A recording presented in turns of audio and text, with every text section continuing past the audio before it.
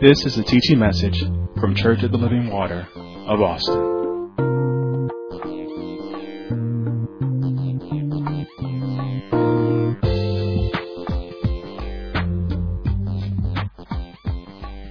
Turn with me in your Bibles to the Gospel according to John, chapter 3. We began on this subject, if you will. I'll say my intent is really to take it back to the basics. And there's some things, as I mentioned before, these things really never get old to me. And you know how you are. There's some movies that you just love to watch over and over and over again. And it never gets old. So it is with the Word of God. When you get a glimpse of God, you get to,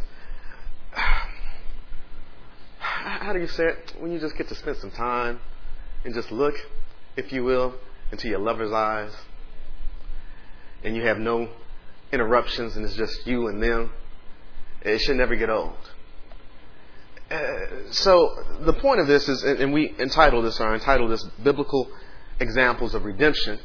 We're subtitling this, God is a Redeeming God. And the goal of this is that we would know God.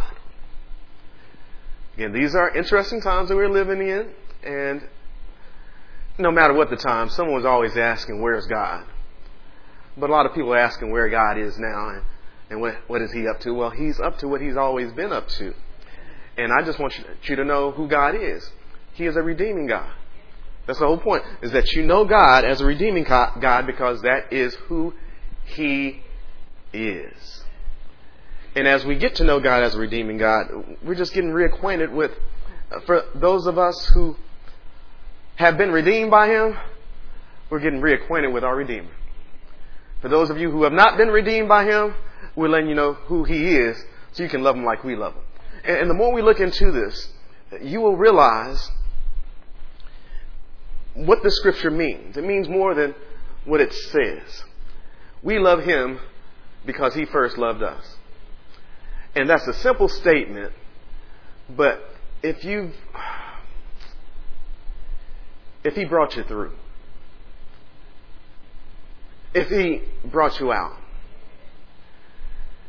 if He took you from a place where you thought you were unreachable and He reached you, when you thought you didn't count, but then you ran across Him and you counted with Him, that Scripture means more than meets the eye. And so it's good to sometimes remember where we come from, where He's delivered us from, and then we get to see how good a God He is. And as we do that, those who don't know Him as the redeeming God will desire it. See, many will see, and many will desire to have that kind of relationship that we have with the living God.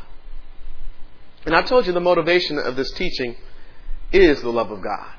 And I told you God loves them that are lost. And don't get messed up by the term lost. As I mentioned to you, we've all been lost at one time or another. Just in the natural. We've all been in a place we were not supposed to be. We were all in a place we never intended to be. Somehow we ended up where we did not start going to. And so when I say lost, I mean just simply out of position. You're out of position. Now, I mentioned that we've all been there naturally, but let me tell you, we've all been there spiritually. We're out of position when it comes to God. We have all been there. So don't let that terminology get you messed up. Every one of us have had the experience of being lost before God.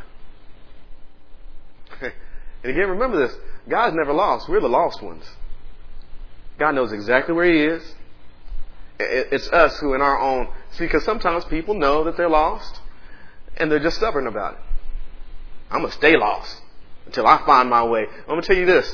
When it comes to... Here's me. Now, I'm from Dallas. And I always tell people I could always get around in Dallas. I don't even need to know the streets. I just need to know north, south, east, and west. And I can get back home again. See, that's in the natural. But when it comes spiritually, you don't know where your home is. And even if you did, how you get there. And see, because if you're somewhere and you don't know where you are and you know it's not where you're supposed to be, and you don't know how to get there, you need somebody to lead you out. And I'm here to tell you, God is in the finding business. He's in the redeeming business. Jesus said it himself. He said, I came. Hallelujah. Glory to your name. I came. Jesus said, I interrupted what I was doing. Has anyone ever interrupted you before? Has anyone ever asked you to stop what you're doing because they need help? You know, sometimes in our minds we can be selfish and we'll say, yeah, but that's not my problem. And don't you know Christ was secure? He had no issues where he was. He wasn't in trouble, but he interrupted his schedule. And he came. He came to the earth, and he lets us know why he interrupted his schedule.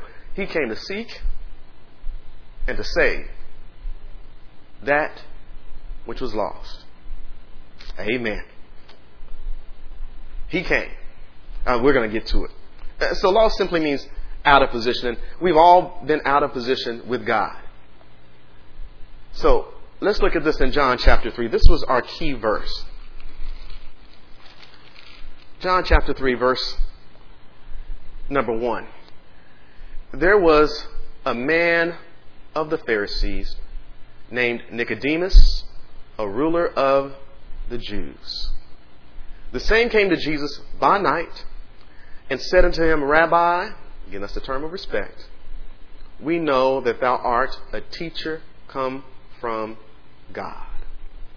For no man can do these miracles that thou doest except God be with him.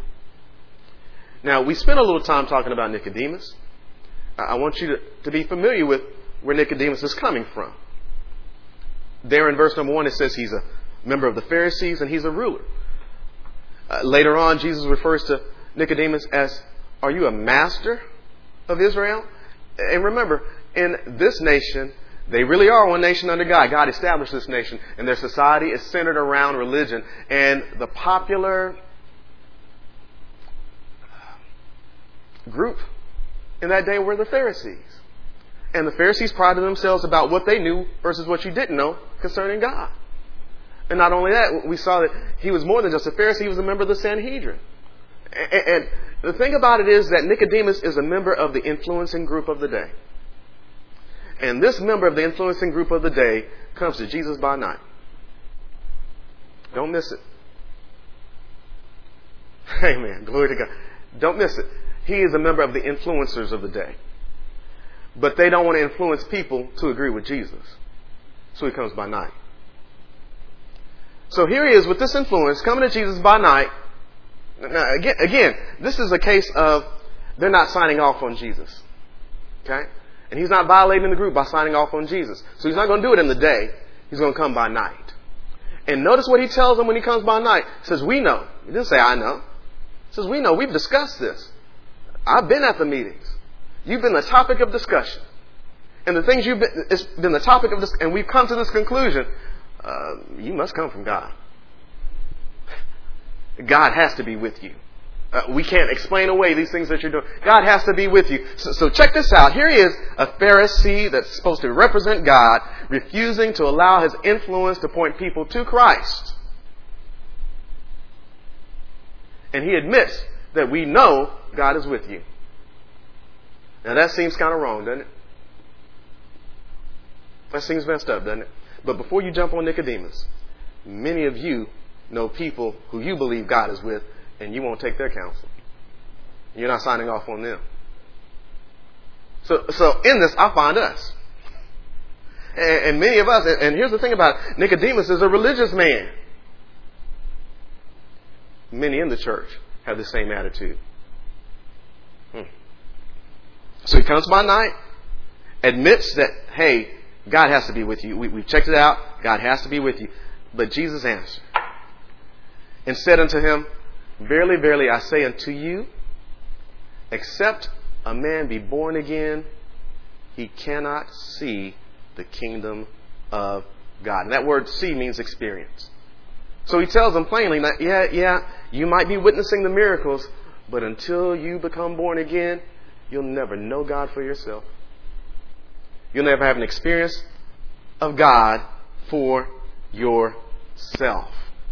And I want to stop here for a second. I want to make sure you understand this. I don't care how long you've been in the church. Unless you be born again, you won't experience the kingdom. You want to experience the goodness of God. See, because once you're born again, here's what happens. You get a touch of God in your life. And you want that touch of God in your life. And you can sit in church on a regular basis every Sunday. You can be in the choir and make every choir practice. But unless you be born again, you're not experiencing the kingdom of God.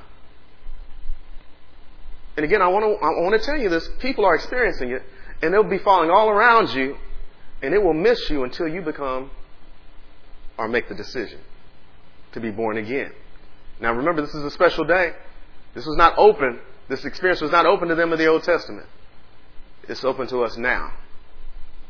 A very special time where we have the opportunity to be born again. And I want to warn you again, remind you, these things I'm still reviewing. But once you are born again, the world doesn't stop being the world. See, you'll have an experience with God, but the world will still be the world around you. You know, bad things will still happen to good people. Good things will happen to bad people. But the thing is, God is doing something with you. Wow, I'm telling you, God is good. And the more I see this, the more you realize how good God is. Because He puts up with people's mess to get to you. No, you don't understand it. See, the stuff that's going around you while you're sitting up here, why didn't God do something about this or do something about that? Why didn't He do something about this injustice? Well, you're not born again yet. And if He were to judge everybody and you not be born again, you'd be with them that you're complaining about. Oh, I'm not. I mean, that would flip the script on you, wouldn't it? Well, they did this. And God said, yeah, but you did this.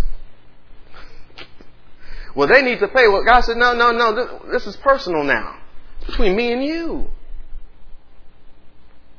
And so, yeah, things will still be the way they are until God does what He's going to do.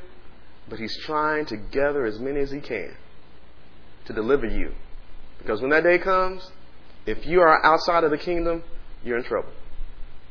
Plain and simple. You're just in trouble. So Jesus tells Nicodemus again, I don't care how religious you are, you need to be born again. And I do want you to understand this, okay? When Jesus is speaking this, how do I say this? I want to keep it simple. When He's speaking this to Nicodemus, He's speaking about what Nicodemus should have been seeing from the Scriptures He says he knows. Okay? And so, the time to be born again would later come in the Scriptures.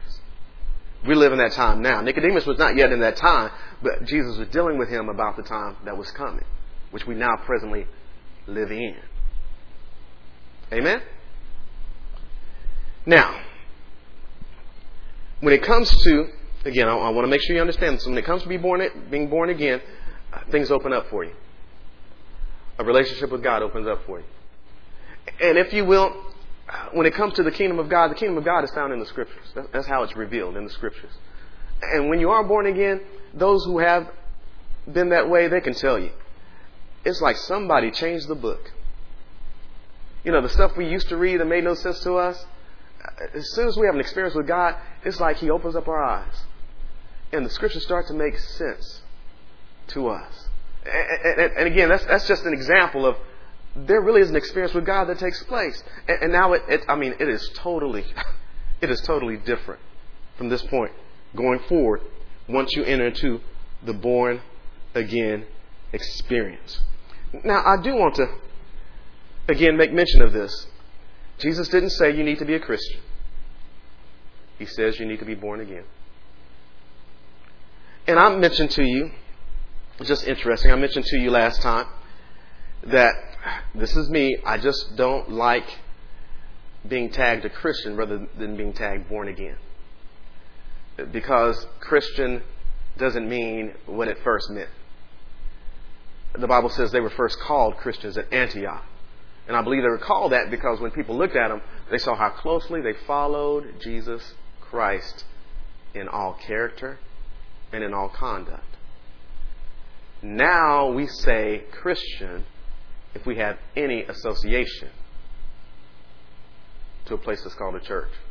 And I was looking at something totally different. This is amazing. I was looking at something totally different online for something, and I ran across this. I ran across an old article. It's a survey that was done in the United Kingdom. And it was done, I believe, in 2012 or so. And they took a survey of Christians in their nation. And again, I just found it interesting. I said, this is what I've been talking about. And I just want to read something from an excerpt from that. And it's from, and I don't know what this organization is, IPSOS. They did some survey on religious and social attitudes in the United Kingdom Christians. Okay, I just want to read an excerpt because, again, I want to make sure you understand this. You need to be born again. Being a Christian won't cut it. When asked, I'm quoting from this article, when asked why they think of themselves as Christian, the research found that fewer than 3 in 10, 28% of them that call themselves Christians say one of the reasons is that they believe in the teachings of Christianity. Let that soak in. They call themselves Christians, but most of them don't even say they believe in Christianity, in the teachings of Christianity. Again, when asked why they think of themselves as Christian, the research found that fewer than 3 in 10 say one of the reasons is that they believe in the teachings of Christianity. People are much more likely to consider themselves to be Christian because they were christened or baptized into the religion. 72% say that's why they consider themselves Christian. Now I'll have you know, they didn't ask 10 people.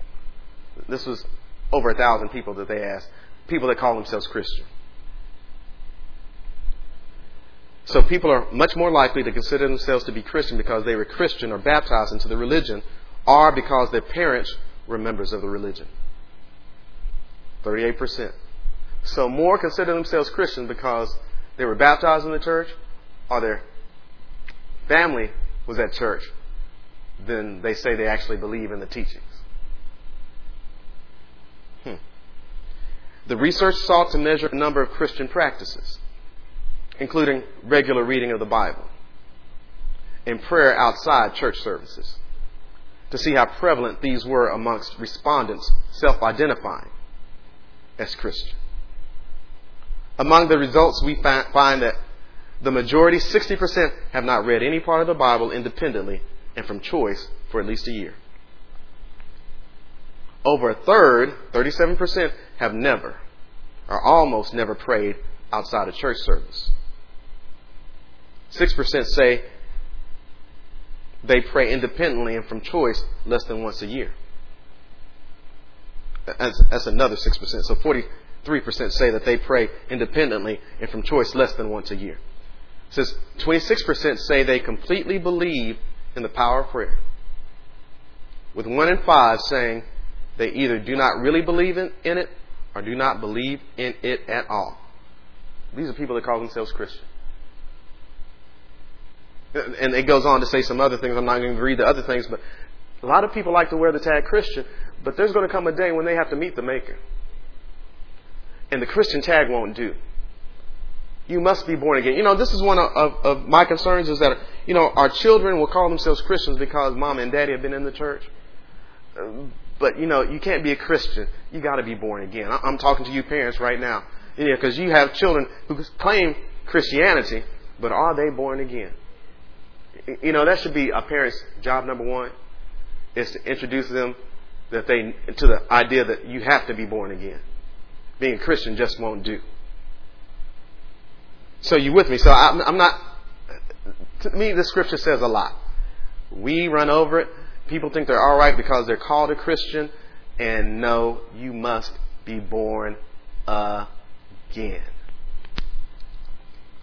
We start wondering I thought they were a Christian. Look at what happened to them. Yeah, they might have been a Christian, but were they born again? I thought they were a Christian. Look at what they're singing now. Yeah, but were they born again? There is a difference. So again, we're dealing with this phrase. Jesus says, "Verily, verily, I say unto thee, except a man be born again, he cannot see the kingdom of God." So now the question is, what does it mean to be born again? Now, I'm not just going to give you the straight definition, because the definition doesn't encompass all that it means. Trust me in this. So let's run down it. Now, I can't really encapsulate all that it means, but I'll start out this way. What does it mean to be born again? What does it mean to be born again? In my mind, number one, it means God is good.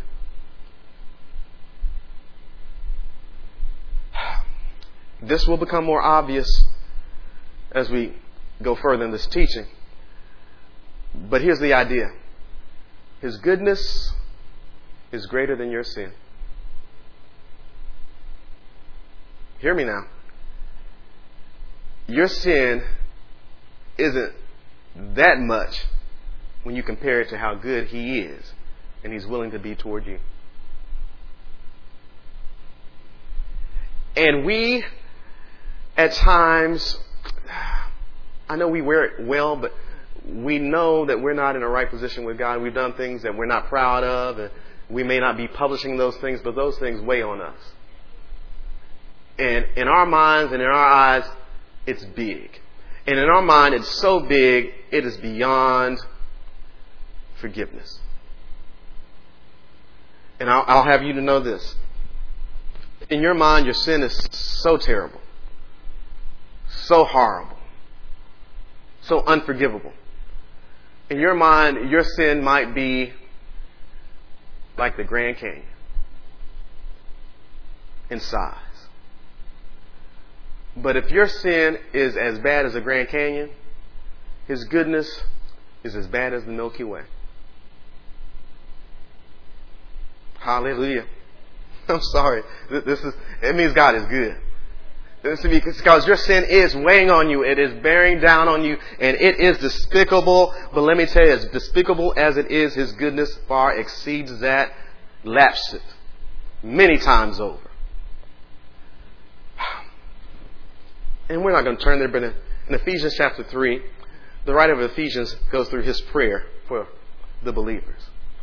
And he says, "My prayer is that you would know the breadth, the length, the depth, and the height of the love God has through you through Jesus Christ." Now, I'll have you to know, he is saying that not so you can get out a tape measure. Because what he's saying is that if you could comprehend how great it is, you'd be all right. I'm sorry. You would run to Him and be good with Him, because His goodness is greater than your sin. And I don't just mean a little bit. It is greater. In Psalms 103, again, we won't turn there, but in Psalms 103, you can write it down. But when the writer in Psalms 103 goes to describe His mercy, he said, now if you want to describe the greatness of His mercy, well, as high as the heavens are over the earth, that's how great His mercy, which is born out of His love, is. I'm telling you, that's to me, that's outstanding. That's amazing.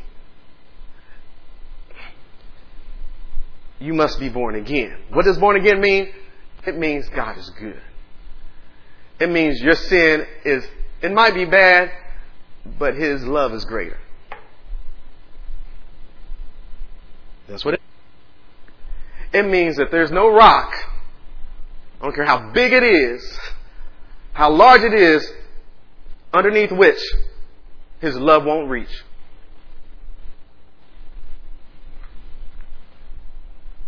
I know we've all been guilty of doing things that we wish we had not done, doing things we wish we could go back and undo. And I don't care how bad it is. And we start to measure, right? We start to measure our sins. Well, at least I'm not. Yeah. But even if it was so bad, I want you to know He's got you in His love. Listen to this. There is no measure of unfaithfulness in me that can outmeasure His faithfulness. Now I'm talking to those who've been redeemed. I want you to understand that. The Bible tells us if I do not remain faithful, He's got to stay faithful. Because He cannot deny Himself. See, this is why I want you to understand. I want you to know who God is. He is a redeeming God. He has been a redeeming God. He is a redeeming God. And He will remain a redeeming God. And being born again introduces you to the idea that His love is greater than your sin. His faithfulness to a commitment to redeem man means that His goodness is outmeasuring any wrong you have done. Now grasp that. Get a hold of that. We're going to go there. But get a hold of that. See, because we like to measure sins. And we think about those people we don't want to forgive. Those people that we're not willing to forgive. God is. See, because your goodness is not as good as His goodness. Amen. Glory to your name, God. That is remarkable to me. That blows me away. How great the love of God is.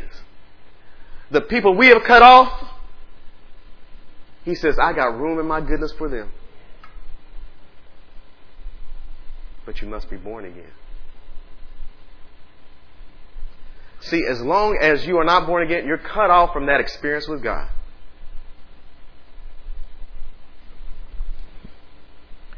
I'm telling you, you want that experience with God. Like I mentioned. You can go to church, you can read your Bible, you can sing the songs, but unless you're born again, you'll never have that experience with God. And when you have that experience with God, He ushers you through life. His hand guides you through life. There's a scripture that we're familiar with. Many people are familiar with. And I'll just paraphrase it. But first I want you to understand, when we go through this life, the Bible calls this world that we live in right now the valley of the shadow of death. So I, being born again, live in the same world as those who are not born again. I walk through the same valley of the shadow of death. But being born again, I am ushered through life by a God whose goodness is greater than my sin. And then I hear the scriptures say, yea, though I walk through this valley of the shadow of death, just like you do, I don't fear evil because I know He's with me. I'm telling you, this is, what does it mean to be born again? It means God is good. His goodness is greater than my sin.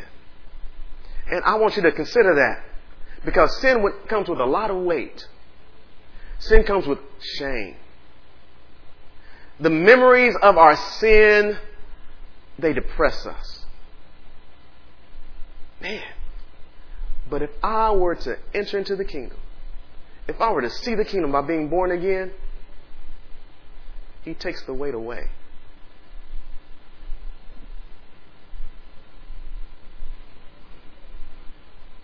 Consider that now. Don't you want to be free? Jesus said, him whom the Son makes free is free indeed. It's more than a notion. It's reality. We'll get a chance, because we're going to go over biblical examples of redemption. And we'll get a chance to see what it means to be free.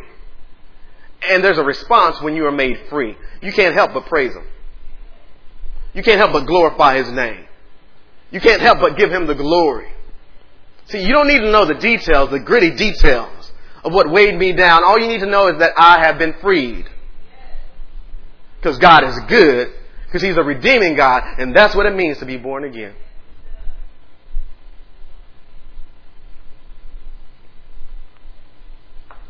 Tell him there's no rock under which His goodness cannot reach you. Hallelujah. I don't care what family you come from. I don't care how many generations, whatever has been going on has been going on. Get an experience with His kingdom through being born again.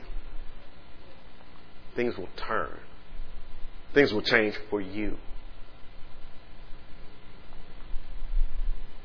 What does it mean to be born again? It means to us that God is good. It literally means, here's the definition. It means to be born from above. It literally means to be born from above. I want you to consider that.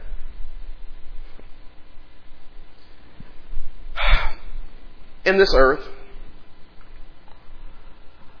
people have babies. And, mamas and daddies have babies. Babies grow up, they're children, they grow up to be adults. We all know a mother and a father. I don't care if you know your biological mother and father or not. Somebody fathered you, somebody mothered you. But the born again experience literally means to be born from above. It means you now have a new father. Now, this is not to say that He is replacing mama or daddy. How do I say this?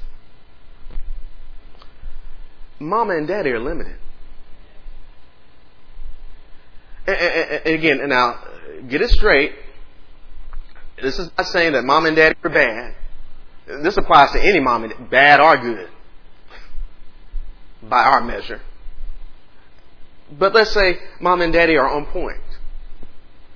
See, mom and daddy love the Lord. Mom and daddy pointed us to the Lord. But mama and daddy are still limited. They can only go so far. Because these lives are mortal. Just like you were born, they were born. And then as time goes by, then eventually this body wears out. And mama and daddy will one day go on to be with the Lord. But when you're born from above, you're never alone. I think it's Psalms 27. There's a section of scripture I love there. It says, when my mother and my father forsake me, then the Lord will take me up. I want you to think about that now, because when we lose our mother or our father in the natural, we're like, where are we going to go now? But if you be born from above. See, I'm telling you, once you are born again, once you have that experience with the kingdom, then God will usher you through life. See, sometimes it's hard to make it when those that we depended on so much are no longer with us. But then there's a Father who never leaves us, who never forsakes us, who's always available, who hears us when we call out to Him. Wow. I told you this was going to become more apparent the more we're looking to it. God is good. This is God. This is what is going on right now. God is there. He wants you to be born from above. He wants to be your Father.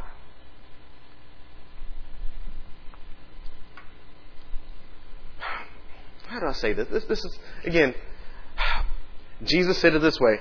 Except a man be born again, he cannot see. He cannot experience the kingdom of God. Here's the thing about the kingdom of God. This is some stuff we taught not too long ago. But the kingdom of God is not meat and drink. It's righteousness, peace, joy in the Holy Ghost. See, while the world stays the world around you, because His hands are on you, because He's ushering you through, you have peace that endures. Joy that remains. Don't you want to be free? That's why some people think they're living, but they don't know peace. They don't know joy. Get a taste of life. See the kingdom. Experience, get a touch from God, and know life. Being a Christian won't get that for you. Do you hear me? You understand? Just being a Christian won't get that for you. It comes with being born again. What does it mean to be born again? It means God is good. It literally means born from above. Now, I'm going to mention these other words, and these other words you'll find mentioned in the Bible. You hear other Christians mention them, and this is what they're referring to. To be born again, it means regenerated. In other words, the old is gone. And now what's present is new.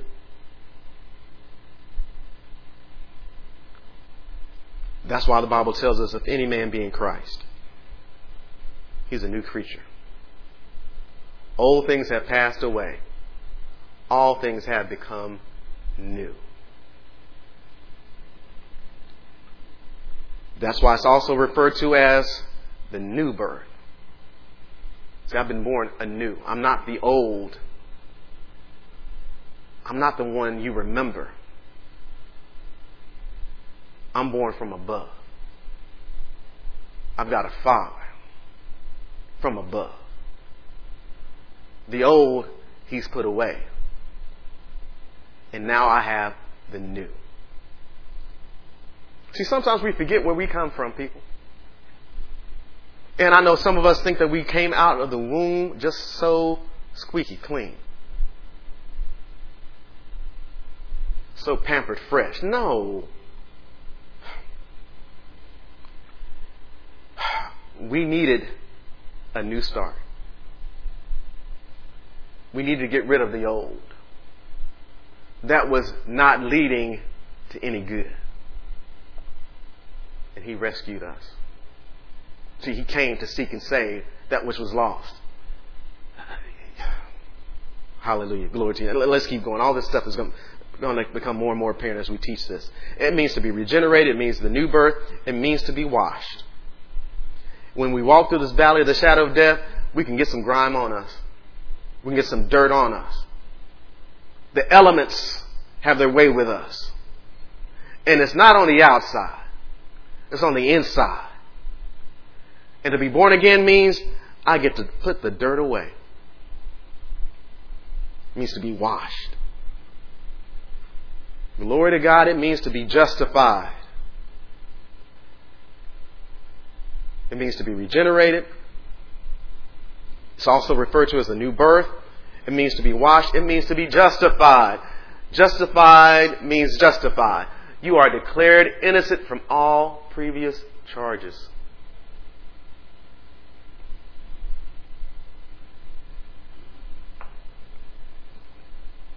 Glory to Your name, God. Thank You, God. Hallelujah. While others still count you as the guilty, God has said, I call you innocent. Now who can lay anything to the charge of God's elect? Glory to God. You know, I heard some old people say, he's a lawyer. Now, I may not be able to find the scripture, but I do find the substance. See, because He declared me innocent, and when other people are trying to accuse me of what He's declared me innocent of, I got a lawyer who's not going to lose this case.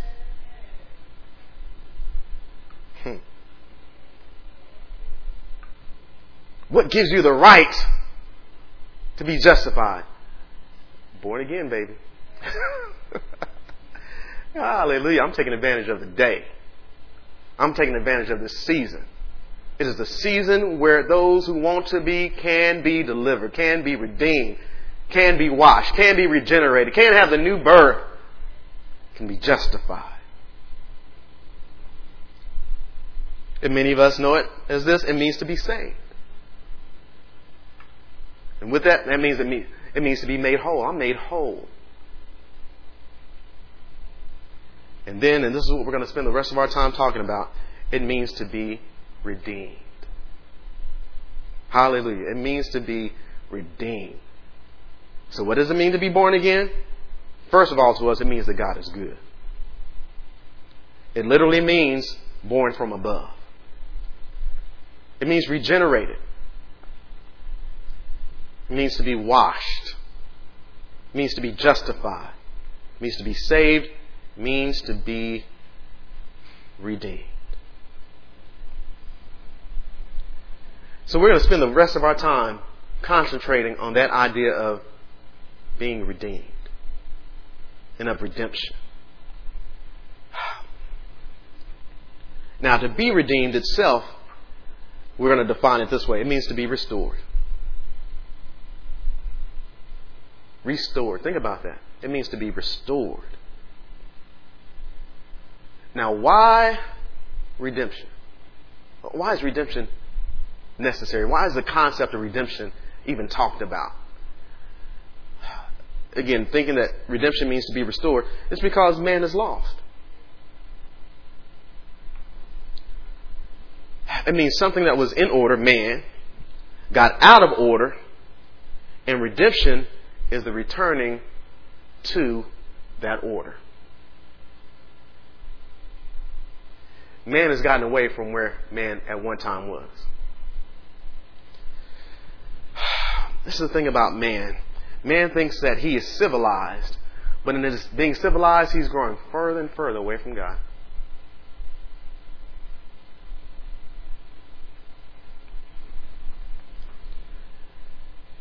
Look at this in Genesis chapter 2.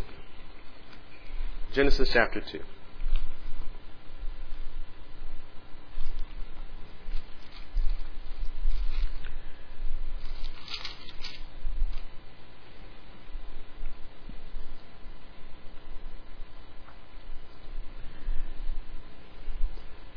Man, that's a reference to mankind, is out of the position God originally placed him in. Now, Genesis 2 and 8, just that scripture alone. And the Lord God planted a garden eastward in Eden, and there he put the man whom he had formed. So God positioned man, and he put him in the Garden of Eden. And I'll have you know this about the Garden of Eden. This is the place where man communed, met, talked, fellowshipped, had a relationship with God. And you know, if you look for the Garden of Eden now, people will say, well, the Garden of Eden was here, the Garden of Eden was there. Let me tell you, you can't enter the Garden of Eden. Why? Because man has fallen out of that relationship. So there's no place where that relationship can continue as man is in position right now. Because we're not in position. And so God originally, to me, that's a marvelous thing. Can you consider being able to talk with God on a regular basis? Here it is. We can, but we don't. He gives us the opportunity to pray, and then when we get a chance to pray, we're like, oh, God, I don't know how to approach you. You know, which testifies to us, man is not in the position he once was. Which means Adam had something to say to God, and God had something to say to Adam. And Adam never thought, man, what am I going to say to God today from where I am? He didn't have that kind of issue originally. And let me let you know this about Adam. You know, the world needs to hear this. Adam is the father of us all. His DNA is running in each and every one of us. We are so stupid. We are so silly. We divide ourselves, but we be family.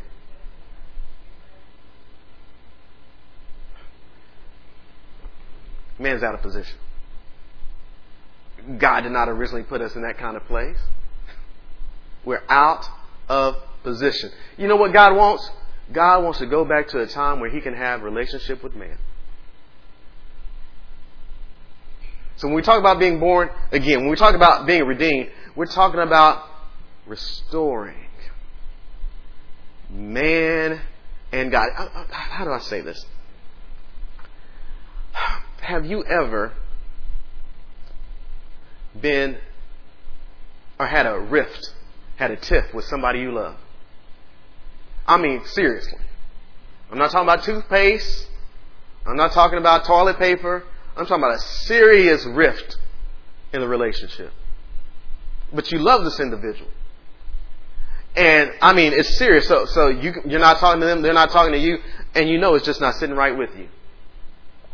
It's not sitting right with God. Because God did not create man, then man would be separated from God. God did not create man, that man would do his own thing apart from God. It's sort of like the parent-child relationship. I didn't teach you to do this, but you want to do your own thing. That's the kind of place God is in.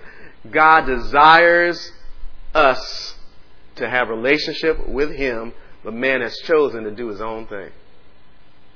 And man, in his infinite wisdom, which he has none, thinks he's in a good place. He thinks he's in a good spot.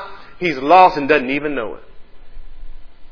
But all the evidence of being lost is there, because when we talk about life, people are missing that life. People don't have peace. There's an absence of joy. That's why people are running around searching for, what is my purpose? You're out of position. That's why you don't know your purpose. I think I need to go down to the Amazon and find myself. No, you know what? You're lost. You need help. You don't know where to go. But God knows where you belong.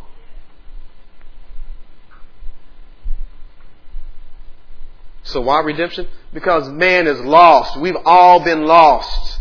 We're not in the original position God placed us in. It was a position of relationship with God. So without us being born again, without us being redeemed, we can't be in proper order with God. God wants His children back home.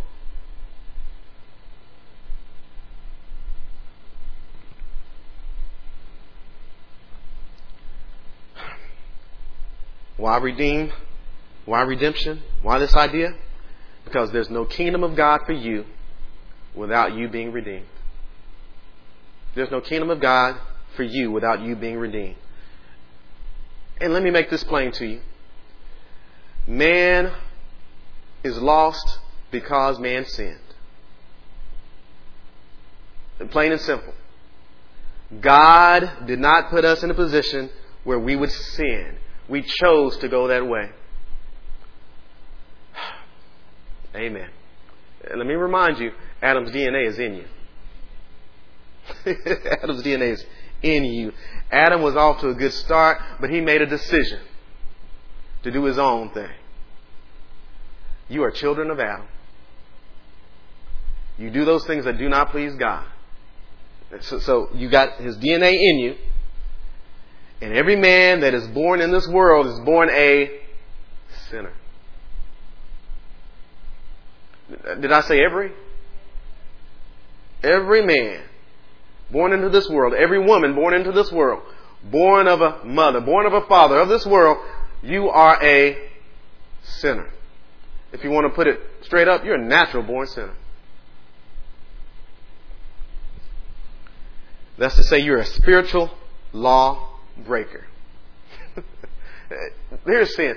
Sin is doing that which does not please God. That's sin. How about that? Is that simple enough? You know, when you lie, that doesn't please God that you lie. When you cheat, it doesn't please God that you cheat. You know, when you hit one another and murder one another, it doesn't please God that you do those things. You know, it doesn't please God when you don't pray. It doesn't please God when you don't listen to Him. You know, it's all sin. You know, we want to say, well, I don't commit murder. Yeah, but you don't obey God. It's sin.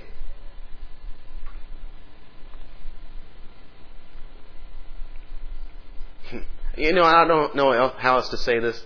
I really don't. If you're not born again, you're a sinner.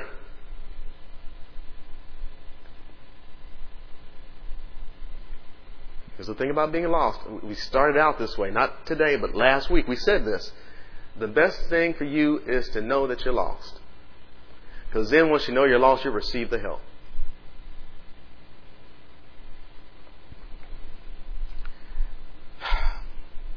And let me tell you, you're not innocent. Now, I will say this, okay? And I'll say this because the people need to understand this. You know, little babies are innocent. They don't know. All right? You know, a little baby could be up there in front of the live stream right now, not comprehending a word that I'm saying. They're innocent. But you that hear and understand, you are not innocent.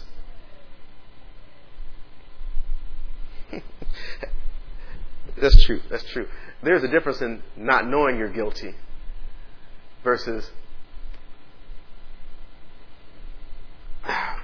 not being guilty. Do you hear me? You can not know you're guilty. That doesn't mean you're not guilty. There is a difference. I'll tell you, there's a stretch of roadway. I won't give it away. But there's a stretch of roadway here in the city of Austin. And there is no posted speed. I won't tell you. Don't worry. I'm not going to let the beans out. I'm not telling you. But there's no posted speed.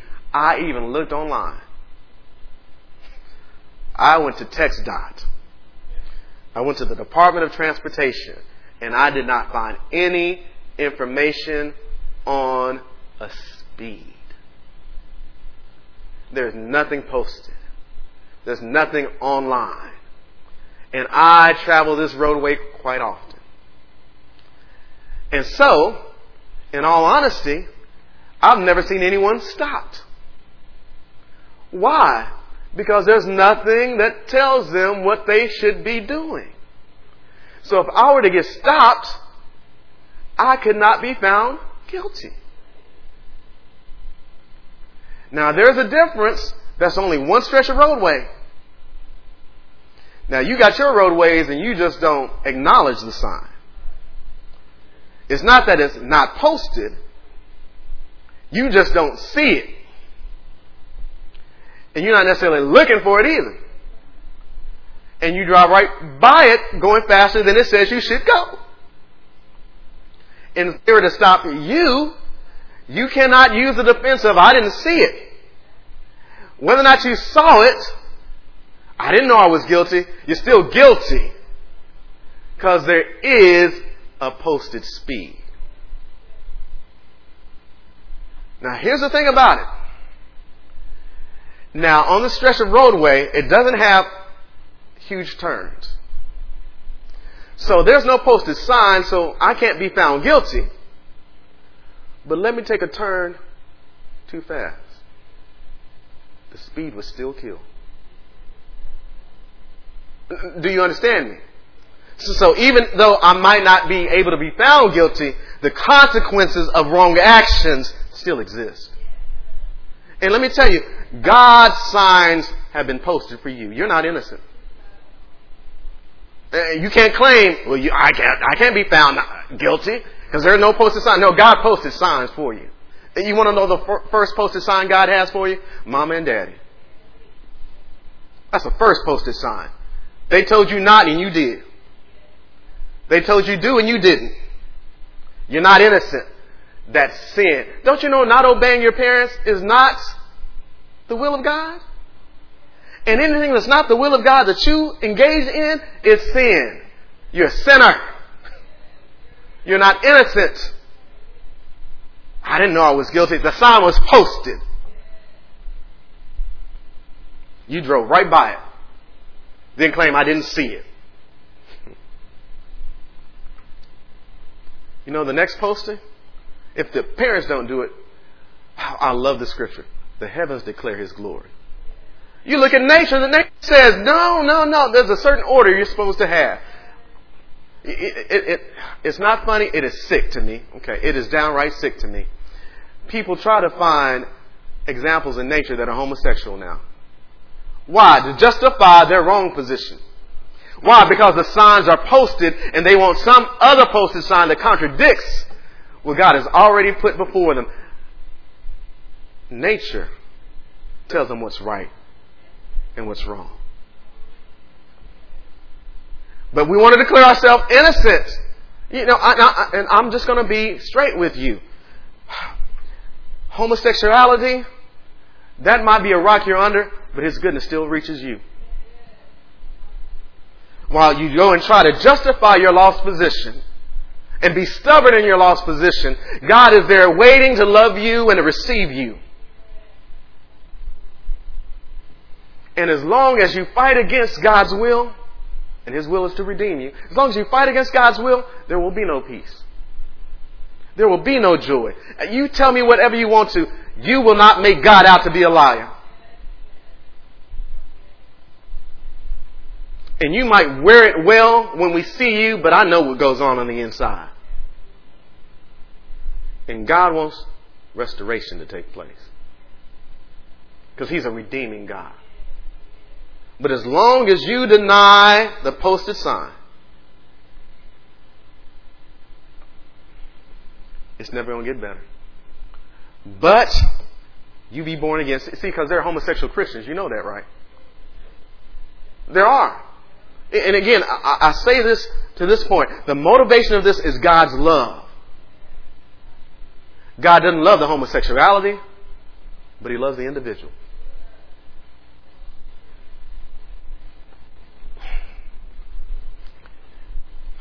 Glory to your name, God.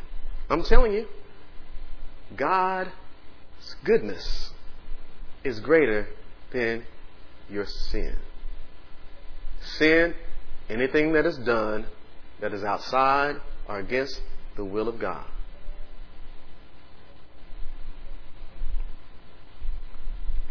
So He's posted the signs. Parents were the first posted. Nature itself speaks to you. And then you have those that associations that you know are connected with God. You may not like to talk to them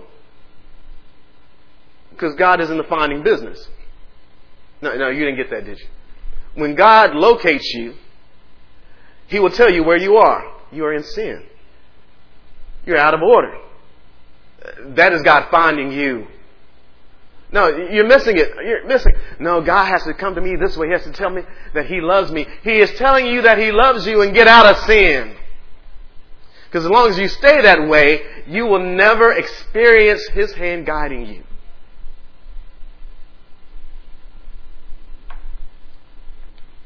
But we're talking about posted signs. Those people you don't like to talk to that remind you of the thing that you know you're doing wrong. Did you hear me? You know you're doing it wrong. You know you shouldn't be engaged in it. And they just remind you of it. That's God being a redeeming God.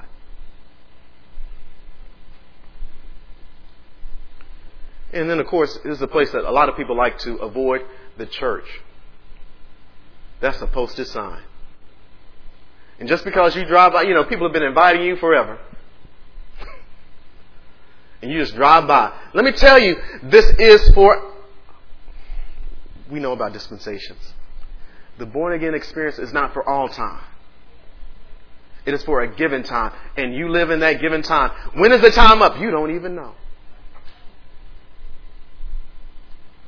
All you know is you have now.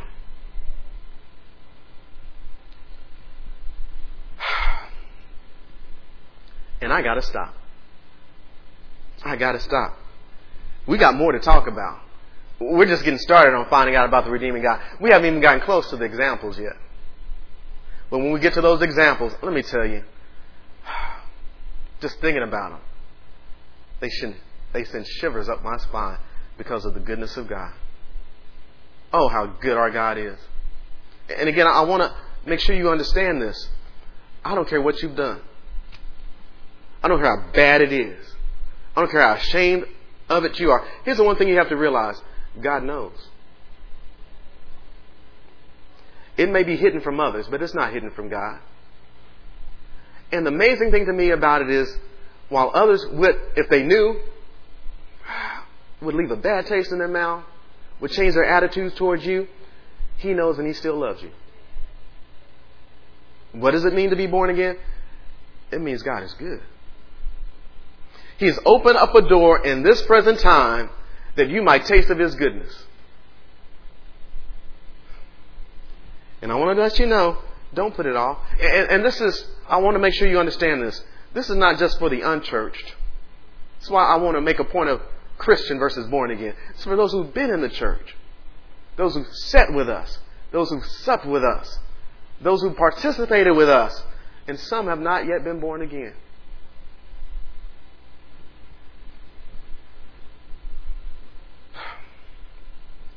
You don't know your bounds. You don't know your start. You don't know your end. You do know you have right now.